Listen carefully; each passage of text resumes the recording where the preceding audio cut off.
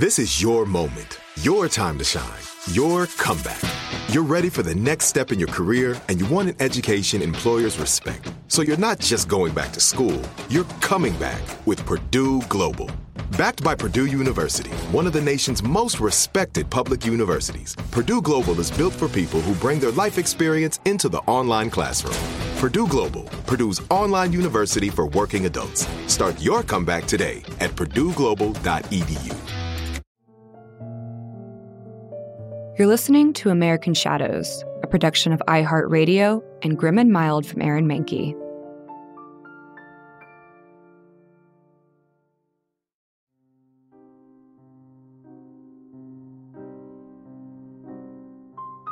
When we think of pirates in American history, there's perhaps one who stands out: Blackbeard. In the 1800s, sailors whispered his name in fear. The sight of any pirate ship, much less the Queen Anne's Revenge, filled sea merchants with terror. Even 300 years after his death, we can't talk about pirates without mentioning Blackbeard. A lot comes to mind when we think of the fierce rogues of the sea, plundering merchant ships, cannon fire, sword fighting, and tossing sailors from targeted ships overboard. Then there's the brogues in vernacular, helped along by iconic performances by film actor Robert Newton, who himself portrayed Blackbeard, that inspired Talk Like a Pirate Day. And yet, for all we know about pirates, we're still learning.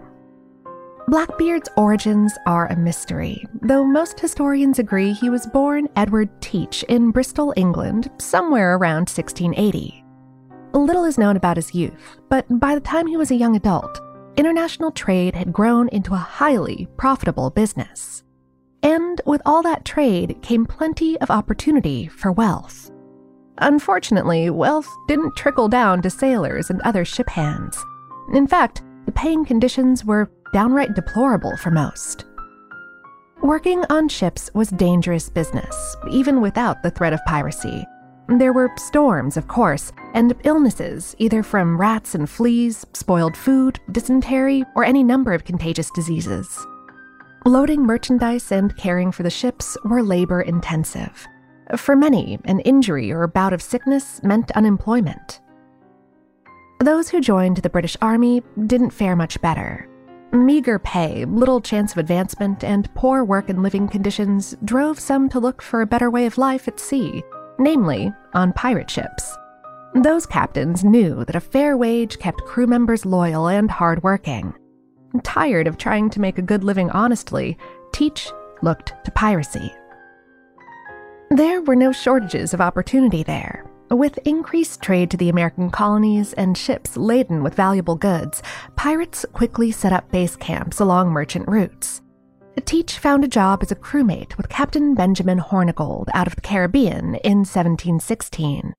After working his way up to quartermaster, he soon became captain of his own ship, a 6-gun sloop. In 1717, he had 2 ships and over 70 crew members. British and French vessels made up most of the crew's targets. Blackbeard took their cargo and often released prisoners aboard slavers' ships or took them on as crew. In November of 1717, he took on 2 ships off the coast of St. Vincent and upgraded his sloop to a 40-gun ship he named the Queen Anne's Revenge and added another 230 men to his crew. Teach was not only good at pirating, but he also excelled at marketing. You see, the more fierce and ruthless he appeared to be, the less his crew had to actually fight. To help establish his reputation, he kidnapped and tortured Captain Henry Bostock for a night after raiding his ship. Of course, the terrified hostage reported the ordeal to the governor of what was then St. Christopher Island, a place now known simply as St. Kitts. The report described Teach as a tall and slender man with a long, dark black beard, which spurred the nickname Blackbeard. Sometimes he braided his beard, complete with blood-red ribbons. He wore boots and long, duster-length coats, a large hat, and pistols on each hip. Sometimes he hung slow light matches from his tricorn or his beard, letting the sparks and smoke give him an even more menacing appearance. Perception was everything, and in the thick of battle, such an appearance made others claim he was the devil incarnate. Before long, word about Blackbeard's ferocity traveled all along the coast and American seaboard. Since most of the ships he preyed on delivered goods to the colonies, Ocracoke Island, off the coast of North Carolina, provided the perfect hideaway. It was here that the HMS Pearl tracked down the Queen Anne's Revenge. After a brief battle that saw the demise of 21 crewmen aboard the Pearl, Blackbeard boarded the British ship, believing he had won the battle. He had walked into an ambush. The crew of both ships erupted into hand-to-hand combat. Blackbeard was killed, though it took 5 gunshots and sword injuries. The Pearl's captain had the pirate's head severed and strung up on the bowsprit, the elongated spar on the bow of the ship. Recently, historians and archivists uncovered new information on Blackbeard. Sure, he'd been a cunning strategist, a respected leader, and one of the most profitable and prolific pirates in his day. But he never personally killed anyone outside of battle. It seems his reputation for murder was undeserved. It should have gone to another group of pirates. Women.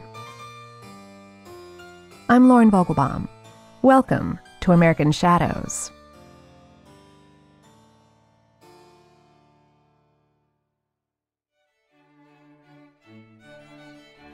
Women were bad luck to have on board. At least that's what most pirates, including Blackbeard, believed. Anne Bonny thought otherwise, perhaps obviously. Though, if she was the woman doing the raiding, then for members of the targeted ship, the superstition became fact. Her beginnings were as scandalous as her time at sea. She was born Anne Cormac near Cork, Ireland, sometime around 1698. Her father, William, was a lawyer who had married into a great deal of wealth. Any future children between the couple would want for nothing, it seemed. The same couldn't be said of her father, though. He wanted the housemaid, Mary Brennan, and so began their affair. Not long afterward, Mrs. Cormac discovered the betrayal, mostly because the housemaid was pregnant. There were 2 choices in society then: give the child to a foundling home and keep the maid, or keep the child and dismiss the maid. Her father chose neither. Instead, he chose the young maid over his wife. As you might imagine, his wife divorced him for infidelity. William responded by suing his wealthy wife for an allowance to keep him and his pregnant mistress in a certain lifestyle. His lack of decency didn't fare well with his clients, however, and he lost both his wealth and his business. He moved his new family to London, where he tried to start a new law practice. He often brought his daughter to work with him, and in an attempt to keep his disgraced past from following him, he dressed her as a boy and told clients she belonged to a relative. When Anne's true parentage and story came to light, William's business failed once more. Now flat broke, the family decided to make a fresh start in the colonies. They settled in Charlestown, later renamed Charleston in what's now South Carolina. As part of their new start, William gave up law for the trading business. The career change paid off, and soon he earned his own wealth. The money allowed him to give his daughter the best education. And to ensure she'd marry well, he insisted she learn to sing, dance, and sew. Anne didn't enjoy having to be very ladylike, much to her father's dismay. Instead, her temper matched her fiery red hair. When Anne turned 13, her mother died from typhoid. The rift between father and daughter grew increasingly wide over the next few years. There were rumors that Anne took a knife to a servant girl during a disagreement. Other stories say that at 16, she beat an attempted rapist badly enough that he needed medical attention. Anne became even more rebellious in her later teen years. She frequented taverns and didn't abide by society's double standards when it came to relationships. Her reputation took a toll on William's business. In an attempt to save his and his daughter's reputations both, he betrothed her to a local high society man who found her beauty and fiery attitude captivating. Anne didn't like the arrangement much. It's not clear if she tried to set her father's plantation on fire before the betrothment or afterward, or even whether that particular story is true. In any case, needless to say, the engagement was off. In an act of defiance when she turned 20, Anne married James Bonny. He was not only poor, but held a profession in conflict with her father's trading business. You see, James was a pirate. William disowned his daughter after that. The newlyweds moved to Nassau on New Province Island in 1718. The Bahamas was a sanctuary for buccaneers. The English even called it the Republic of Pirates. Anne and James were happy with their marauding lifestyle, right up until a new governor arrived later that year. Woodes Rogers made it his mission to rid the Bahamas of its seedy reputation. He convinced James to become an informant. His information led to the capture and hanging of several pirate crews. Anne Bonny had lived by the pirate code that pirates stuck together. Unable to see past her husband's disloyalty, she lost all respect for him. While James spent time with the governor, Anne spent time in the local taverns. There, she met Captain John Rackham, known as Calico Jack for the clothes he wore. He sailed on the sloop named the Ranger, targeting ships between Jamaica and Cuba. He and his men had once abandoned their ship after stealing a Spanish warship. English troops fired their cannons at the Ranger, believing the pirates were still aboard. Meanwhile, Captain Jack and his men casually sailed past them on the Spanish vessel. But, like her husband, Calico Jack had since given up piracy and had received a pardon. Unlike her husband, he still held to the code. He didn't work as an informant or turn in his fellow pirates. He was instantly taken by Anne's beauty and disposition. He was equally impressed with the name she'd made for herself as a capable pirate in her own right. A fierce fighter, she proved as good as any man with a pistol or sword. Chemistry and a similar style and past drew the two together, and before long they became an item. It didn't take long for James to find out about the affair. Furious, he brought her before the governor, who ordered her whipped for adultery. Calico Jack offered James money if he'd divorce Anne and free her to marry him instead. That didn't go over well, and James threatened to beat the life out of Jack if he set foot near his wife again. But to do that, he would have to catch them first. Since James wouldn't grant Anne a divorce, Calico Jack had a solution: return to a life of piracy and take Anne with him. And in August of 1720, they hired a crew of their own and stole a sloop with 4 cannons and 2 swivel guns. It's not clear if the two renamed the ship or if it was a coincidence, but the sloop bore her father's name, the William. And, just like that, Calico Jack and Anne Bonny slipped out of port and set sail for Jamaica.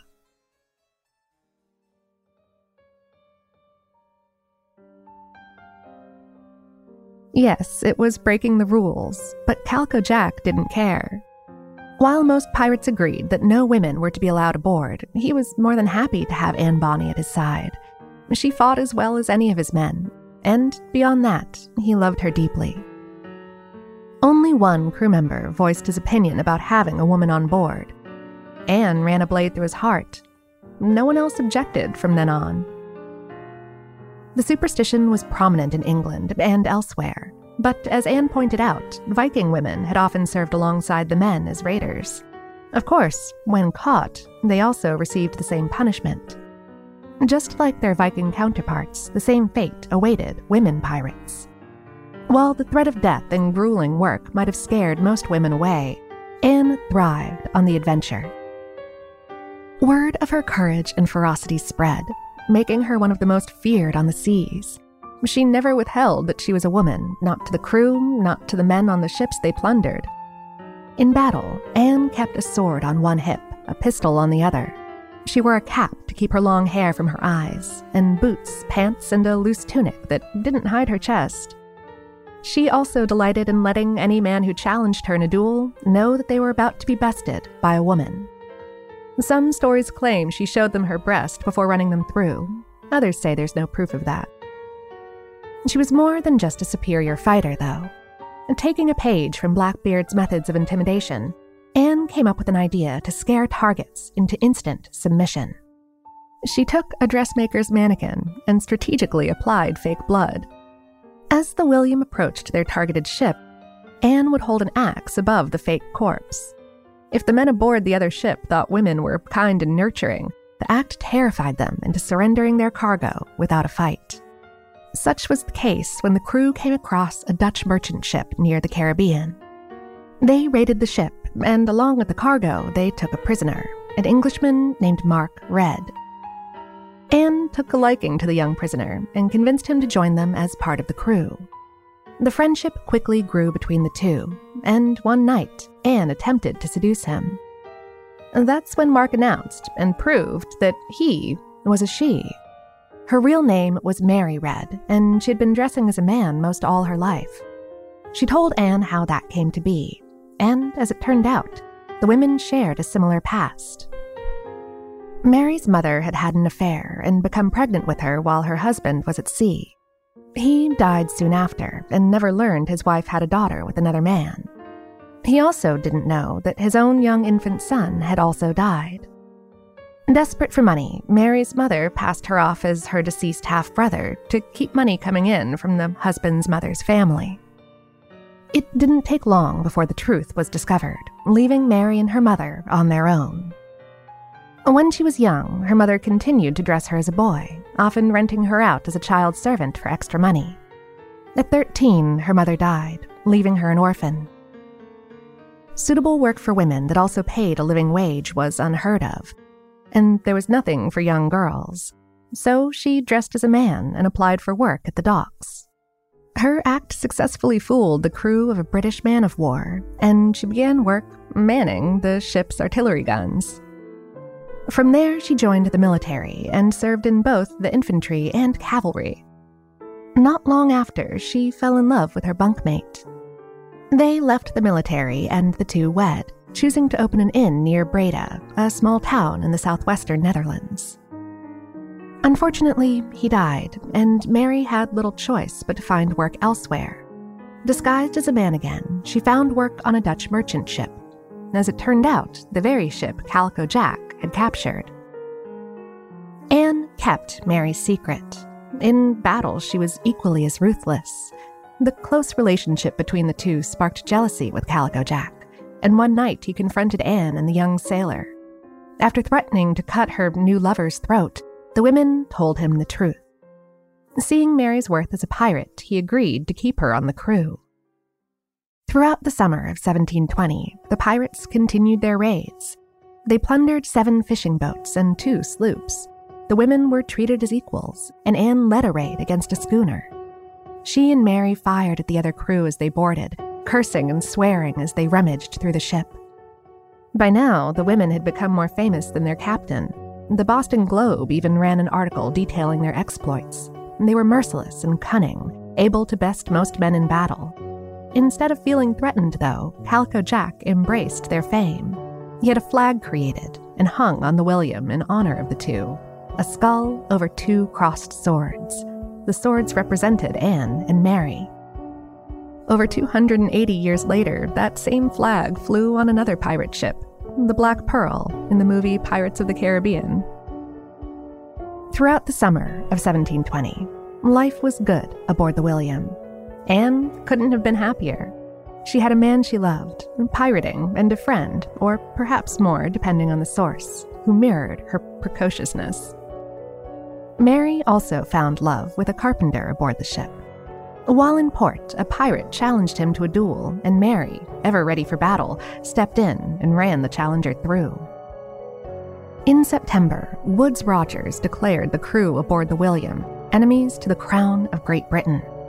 And while he usually named male pirates, the Nassau governor specifically called out Anne Bonny and Mary Red. The crew now had a bounty on their heads, and it wouldn't be long before privateers and warships tried to collect the reward. But for Anne, Mary, and the rest of the crew, things were about to go south.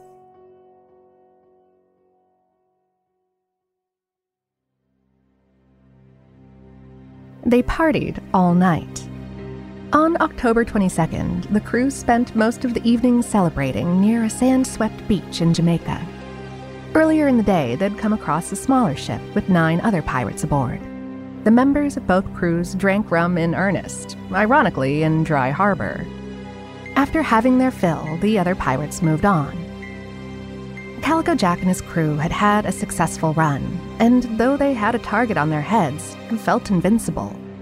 Despite the Nassau governor's determination to rid the Caribbean of pirates, the process had been slow. There were somewhere between 500 to 1,000 still in the area, and aside from Anne's husband, few had turned informant. Now, with midnight drawing near, Anne and Mary sat alone on the deck. The men were sleeping off their overindulgence in the hammocks and beds below. The women didn't think the entire crew getting drunk had been the best of ideas. With everyone inebriated, they were vulnerable to attack. Their worst fears were realized when they caught a glimpse of a large sloop approaching in the darkness. They called out for the men, but none replied. Within minutes, Anne and Mary realized the other ship wasn't another pirate's or merchant's vessel. The sloop belonged to the Jamaican governor's fleet. The women concluded that an informant must have seen them drop anchor earlier and gone straight to the authorities. Pirates weren't the only ones who knew that ambushing ships at night had a strong advantage. The women shouted down to the men again. This time a few responded, including Calico Jack. By the time they'd staggered to the deck, the other sloop had pulled alongside them. The captain, Jonathan Barnett, hailed them, asking for the name of their leader. Calico Jack told the truth. Captain Rackham from Cuba. Barnett shouted back, ordering the pirates to surrender. The other sloop was bigger, but in his drunken stupor, Calico Jack might have thought that just made it a larger target. Without a word, he answered Barnett's request by firing a swivel gun at them. Not drunk, and with more cannons, Barnett returned fire, taking out the Williams boom. Feeling outgunned, outnumbered, and probably still too drunk to fight, Calico Jack signaled his surrender and called to quarter. Without any resistance, his equally intoxicated men followed orders. There was a problem, though. Anne and Mary refused to go down without a fight. They could die standing as pirates or die hanging. The women chose to keep on their feet. With the William disabled, Barnett's men boarded.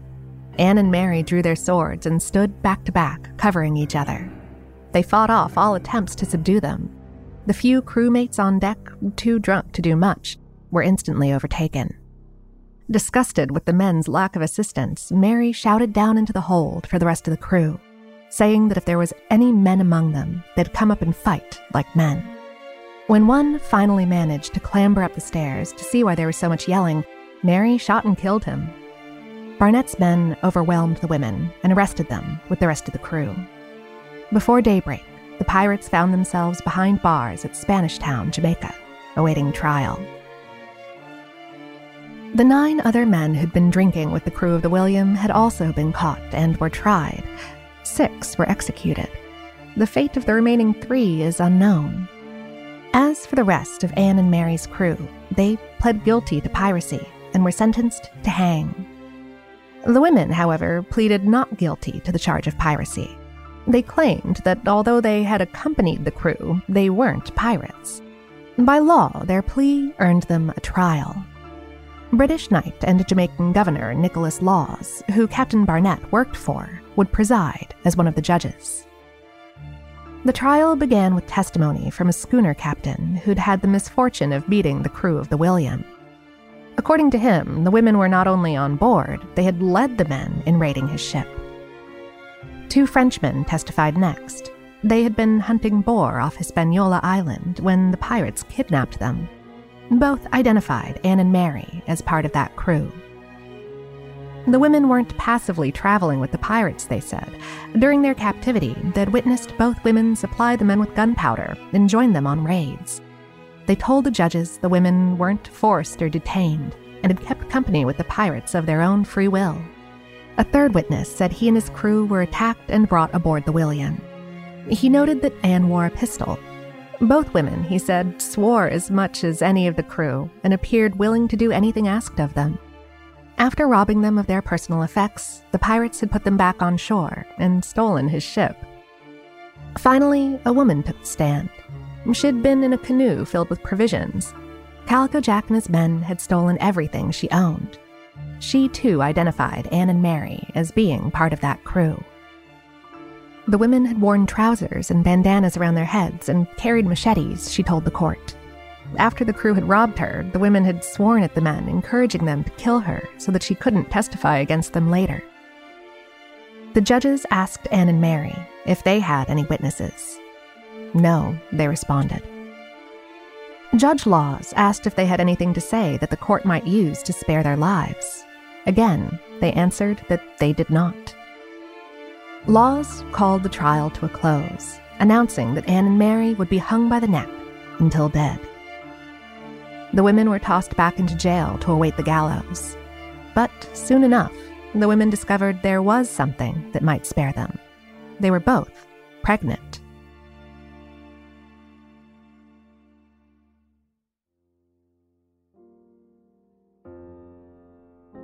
Before his execution, Calico Jack asked for one last thing: to see Anne a final time. The court obliged, and guards led her to his cell. She stood calmly, telling him she was truly sorry that he was there. She was sorry they were all there, really, and it was his fault. The story goes that she told him, if you'd fought like a man, you wouldn't hang like a dog, before walking off. On November 18th of 1720, Calico Jack hung for his crimes of piracy in Port Royal. After the hanging, his body was enclosed in a cage and placed in public view. Called gibbeting, the practice was meant to discourage others from piracy. Today, the location of his execution is named after him, Rackham's Cay. Within days, the rest of the men of the crew met the same fate. Anne and Mary's announcement that they were quick with child caused a delay in determining the date of their executions. After an examination, the pregnancies were confirmed.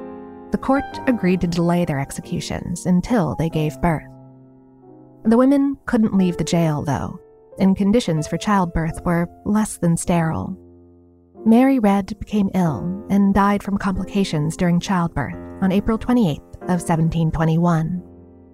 Some historians believe that she and her child are buried somewhere in Jamaica, though no official records exist.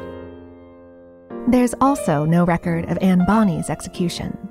No records exist of her release, either.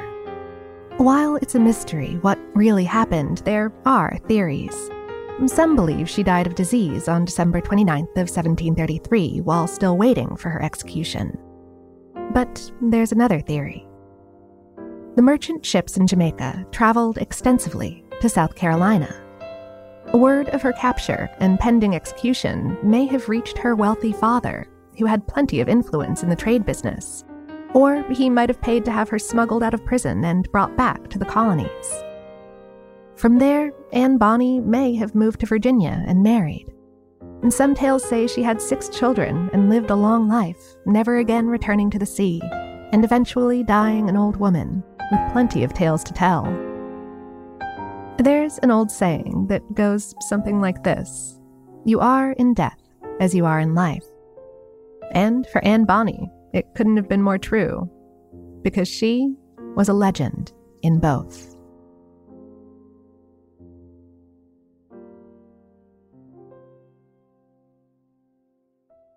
There's more to this story. Stick around after this brief sponsor break to hear all about it. This is it. Your moment. This is your time to make your comeback with Purdue Global. When you come back with a Purdue Global degree, you create opportunity for yourself, your family, and your future. It's a degree you can be proud of, a degree that employers will trust and respect. Purdue Global offers working adults like you over 175 flexible degree programs to meet your specific career goals. These include associate, bachelor's, master's, and doctoral degrees and certificates. Purdue Global degree programs range from nursing to business to communication and more. Whatever your interest, we have the degree that will move you forward. You have the knowledge, you have the experience. Now it's time to get credit for the work you've done and earn the recognition you deserve with Purdue Global, Purdue's online university for working adults. You know you're worth it. We do too. So don't wait another second to get the degree that will take your career to the next level. Start your comeback today at purdueglobal.edu. Open a limited-time 11-month certificate at Kemba Financial Credit Union. At 5.25% APY, it's more than triple the national average, plus it's a safe and secure way to grow your money. Visit your local branch or kemba.org/CD for details. Offer expires May 31st, 2024. APY equals annual percentage yield. Restrictions apply. $500 minimum and $250,000 maximum deposit. Advantage status required. Comparison based on bank rate average. Federally insured by NCUA. In 1760, Rachel Schmidt was born in Pennsylvania to devout Presbyterians. Her parents were farmers, and like most others in the trade, they barely made enough money to make ends meet. Open fields, crops, and livestock didn't interest Rachel, though. According to her journal, she left home at 16 in search of a more exciting life. Rachel soon fell in love with the water and spent much of her time around Lake Erie Harbor. But a group of local girls didn't like the farm girl newcomer and attacked her. A young man named George Wall saw the assault and rescued her, and so began their romance. Rachel became smitten with the young fisherman, and despite her family's concerns, the two soon married. They left Pennsylvania and traveled to New York for a while before settling down in Boston. There, George took a job on a fishing schooner. While he was out at sea, Rachel earned money working as a maid on Beacon Hill. Her husband became friends with his crewmates, and she became friends with their wives. Though she missed him during his fishing trips, she wrote in her journal that she lived a contented life. After one of his trips, George convinced her to leave her job and come with him and 5 other sailors. He could make more money raiding ships than working on them, he explained. She agreed, and the group stole a ship named the Essex in 1781. Such a small ship and crew would hardly intimidate anyone, so they needed a different plan. What they came up with was simple, yet brilliant. The crew sailed around the shoals just after bad weather. There, they would disguise the Essex to appear as though it had been damaged in the storm. Rachel would stand on the deck all alone and call to passing ships for help. Seeing a young, pretty damsel in distress worked flawlessly. Sailors were more than happy to come to her rescue. Once the other ship would dock to the Essex, the men would rush up from below deck and subdue the would-be rescuers. The ploy was so successful that the small band of pirates robbed 12 ships and netted over $6,000 worth of merchandise. That's about $115,000 today. And if you're wondering how only 5 men could overpower a larger ship's crew, they didn't. After taking the men by surprise, they killed them. If the ship appeared to have too many men aboard, the pirates pretended to be passengers on the ill-fated Essex and waited until night to raid the ship and dispatch the crew members. During a storm in 1782, George made a poor navigation error, and the Essex capsized. Only a couple of the crew survived, Rachel being one of them. George wasn't so lucky. He drowned. Without a ship or captain, the survivors went back to Boston. Rachel returned to work as a maid. She struggled to earn enough to live on, and so returned to a life of crime. She stole from docked ships in the harbor and their sailors. She was arrested several times for petty theft, once after stealing from Perez Morton, a revolutionary patriot and good friend of John Adams. She wrote that during the spring of 1898, she snuck on board a ship at Long Wharf. While the captain and mate slept, she hunted for items of value. She found a black silk handkerchief under the captain's head, plus several crowns and other coins, as well as gold. Her reputation for theft at the docks grew, making it harder to get away undetected. One incident turned deadly, and Rachel decided to steer clear of the harbor for a while. On March 18th of 1789, she was arrested for a crime she claimed to have never committed, stealing from a 17-year-old woman during a highway robbery. Margaret, the young victim, claimed that Rachel stole her bonnet, shoes, and buckles before beating her and trying to rip out her tongue. She pleaded innocent to that crime, but finally admitted to her acts of piracy, though she insisted she'd never killed anyone. It's unclear how the court tied her to piracy, unless they read her journal, of course. She was found guilty of her crimes and sentenced to death by hanging. On Thursday, October 8th of 1789, Rachel stood at the gallows on Boston Common. Before a crowd of thousands who had come to watch a female pirate hang, she issued a word of warning. "Don't follow in my footsteps," she said. In her final words, Rachel committed her soul to God and asked for his mercy. As the executioner placed the noose over her head, she told the crowd she would die an unworthy member of the Presbyterian Church. Aside from being one of the few American women to become a pirate, Rachel Ward was also the last woman to be hanged in Massachusetts.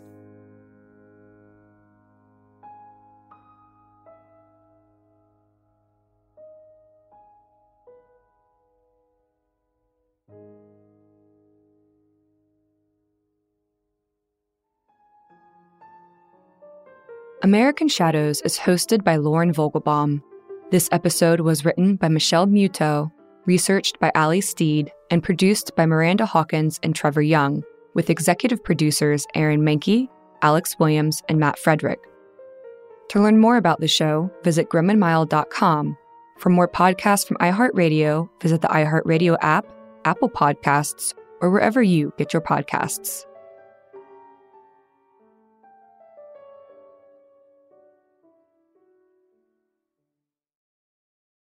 Open a limited-time 11-month certificate at Kemba Financial Credit Union. At 5.25% APY, it's more than triple the national average, plus it's a safe and secure way to grow your money. Visit your local branch or kemba.org/cb for details. Offer expires May 31st, 2024. APY equals annual percentage yield. Restrictions apply. $500 minimum and $250,000 maximum deposit. Advantage status required. Comparison based on bank rate average. Federally insured by NCUA.